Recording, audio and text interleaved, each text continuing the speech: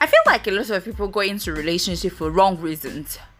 If you are actually not prepared for a relationship, I do not see a need to why you need to be in a relationship. What? Did I just say that? I do not see a need to why you need to be in a relationship.